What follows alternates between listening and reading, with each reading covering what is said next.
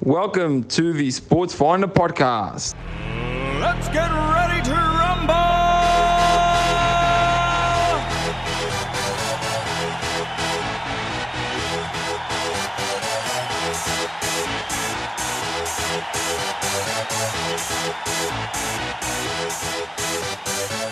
Y'all ready for this?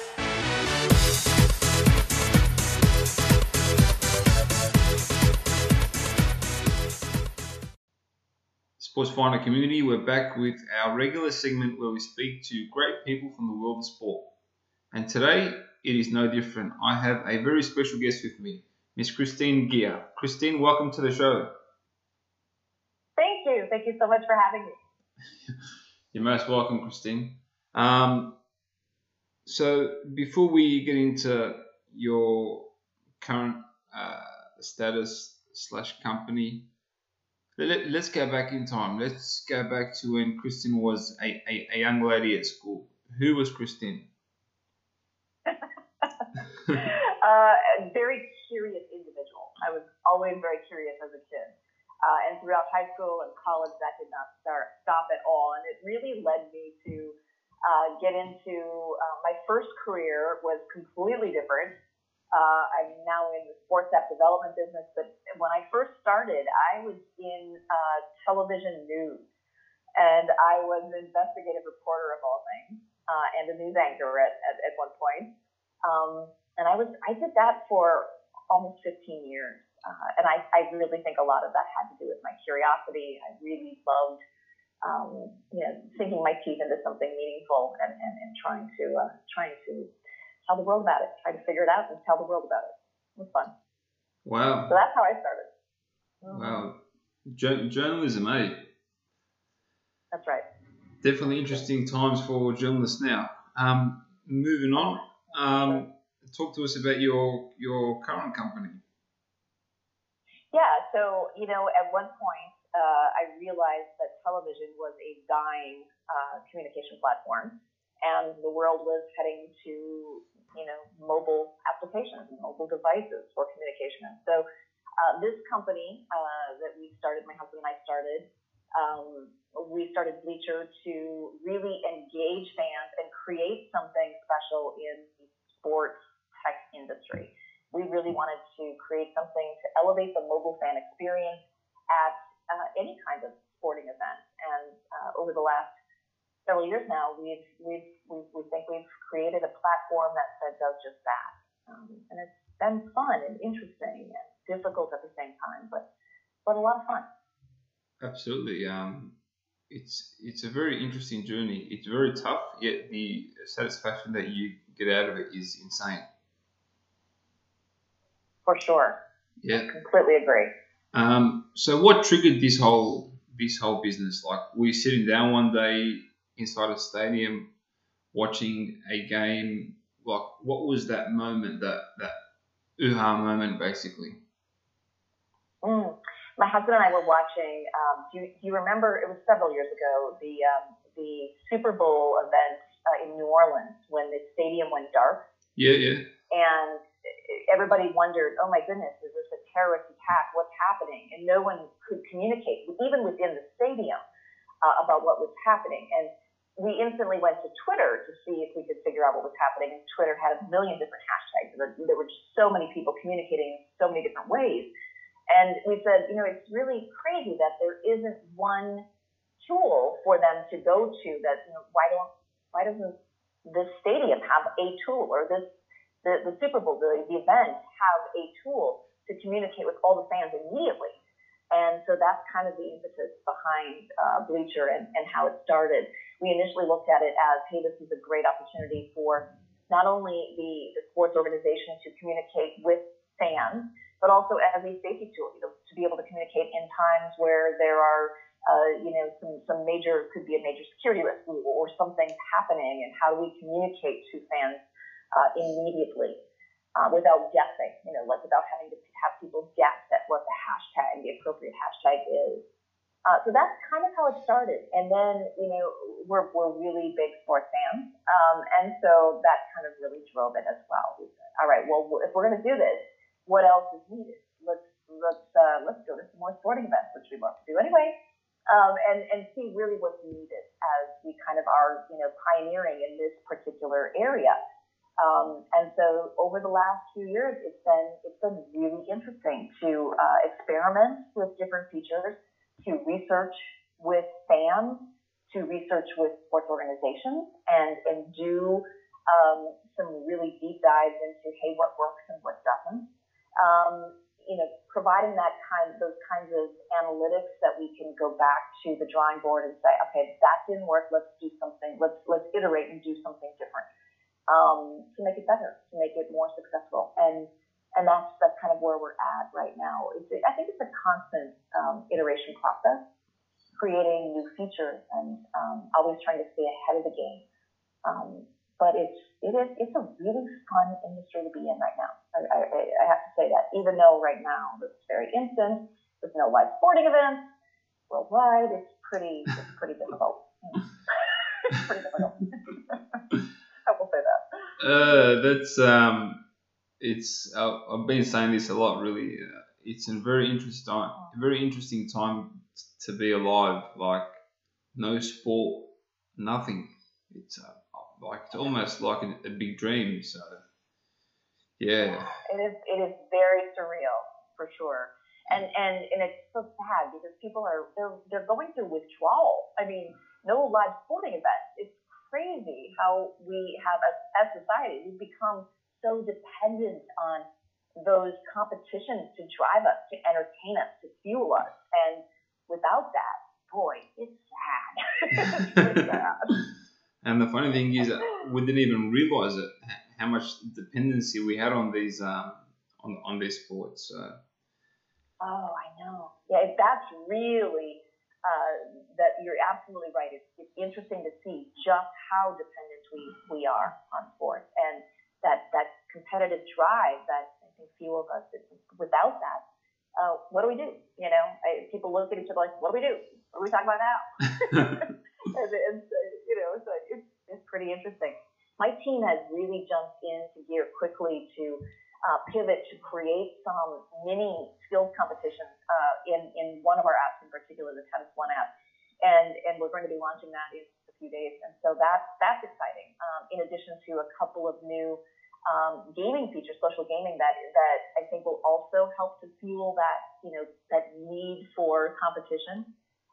We're working with some of the tour tennis ATP and WTA tour players to get that launched, and that, I think that's going to be fun. I think that will definitely help, at least for the time being, until we have live tennis again, other live sporting events.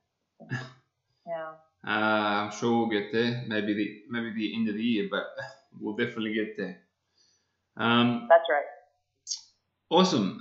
You mentioned before that you went from a career of journalism to being a startup founder. Very, very different journees. Take me through some of those rocky days and those challenges that you faced. Yeah, well, there are several. There have been several. One is I'm not a developer, and so it's way over my head in terms of what can be done. And when I'll say to my mobile architect or some of my developers, why can't we do that? They'll look at me like I have two heads. Like, really? Well, you just can't. It doesn't work that way.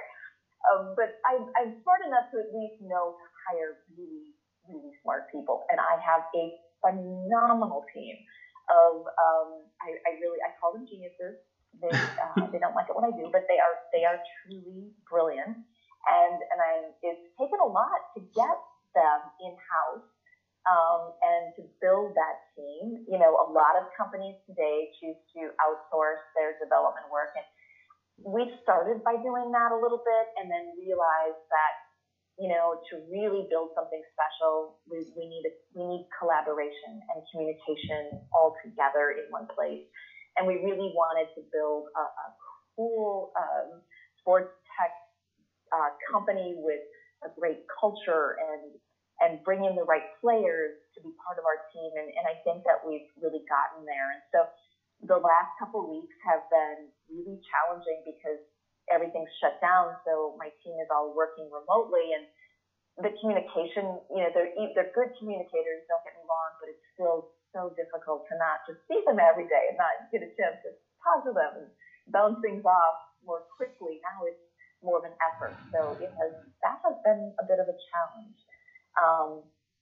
But there are any number of challenges with a startup, right? I mean, funding is always a challenge, and making sure you have the right team, and making sure that you are setting the right prices for your products, and reaching out to the right people at various when you're B2B business, trying to connect with the right people, and then we now have one product that is also B2C, so knowing that those marketing strategies are very different too. So it's been a lot to comprehend and to move quickly. We try to move quickly, and if something's not working, move on to the next thing. And I'm thrilled to have the team that I do have surrounding me. It really does help. Awesome. So take us through some of your current progress and what you guys are currently working on, or maybe that you can share with us. Mm-hmm. Something that can get people excited in these interesting times. Yeah, sure. So just as a little bit of background, so my company for the last few years has been primarily a white label app company. So we develop sports apps for teams, leagues, tournaments, colleges, universities, etc.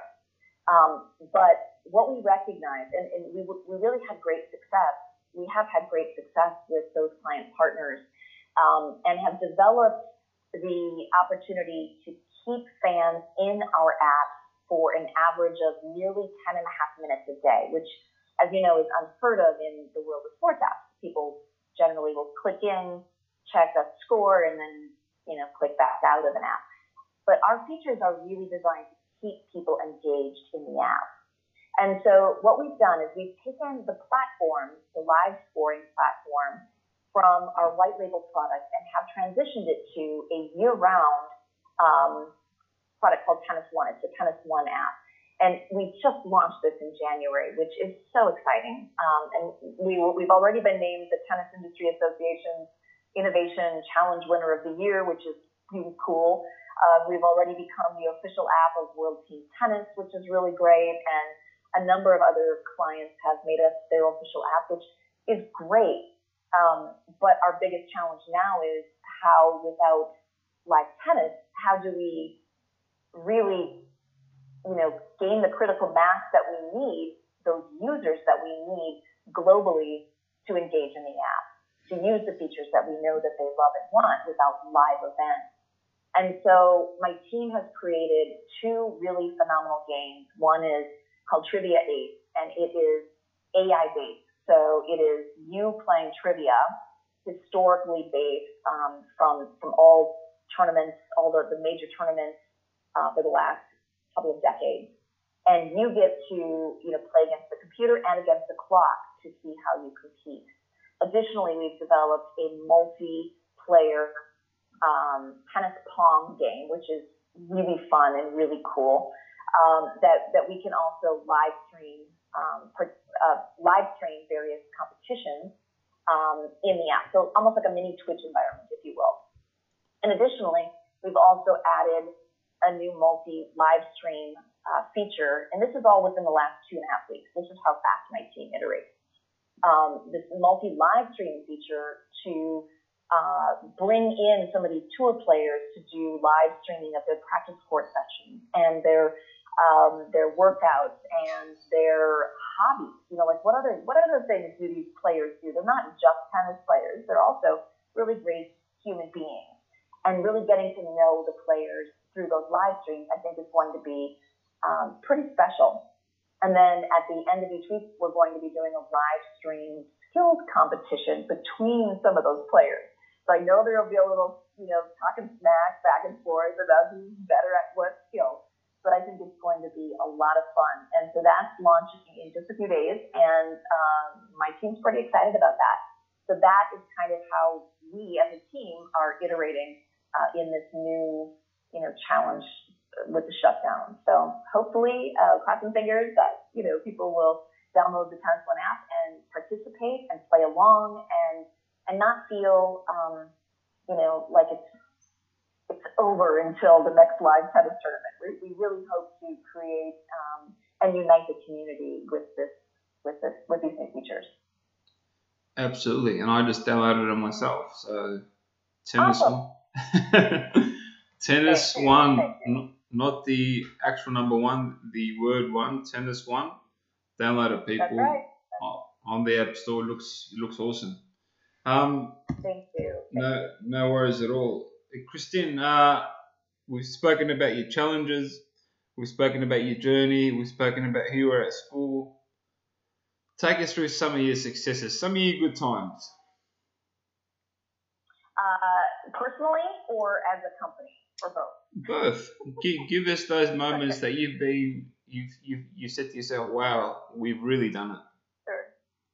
Sure. Well, I can tell you a number of things from my company standpoint. I'm very excited. We're a startup, but at the same time, we've come a long way in just a few years.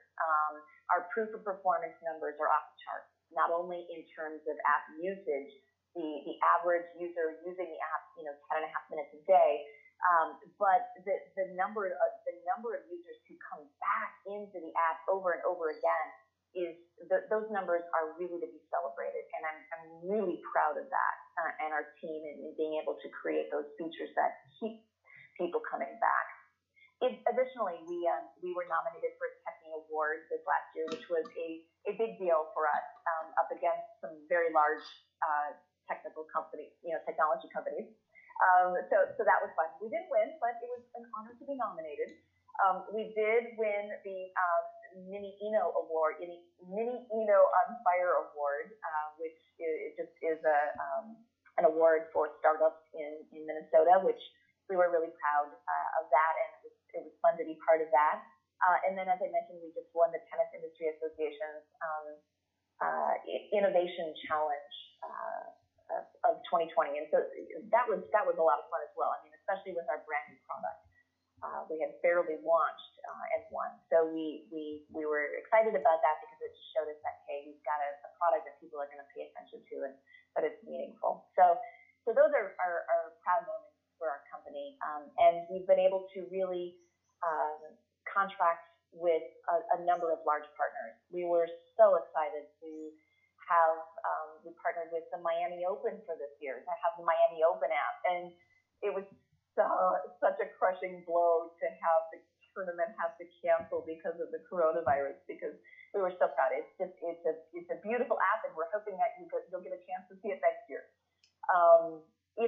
That's fun. And we were also ranked the #1 sports app in Canada 2 years in a row during the Rogers Cup in both Montreal and Toronto, and so that was a joy as well.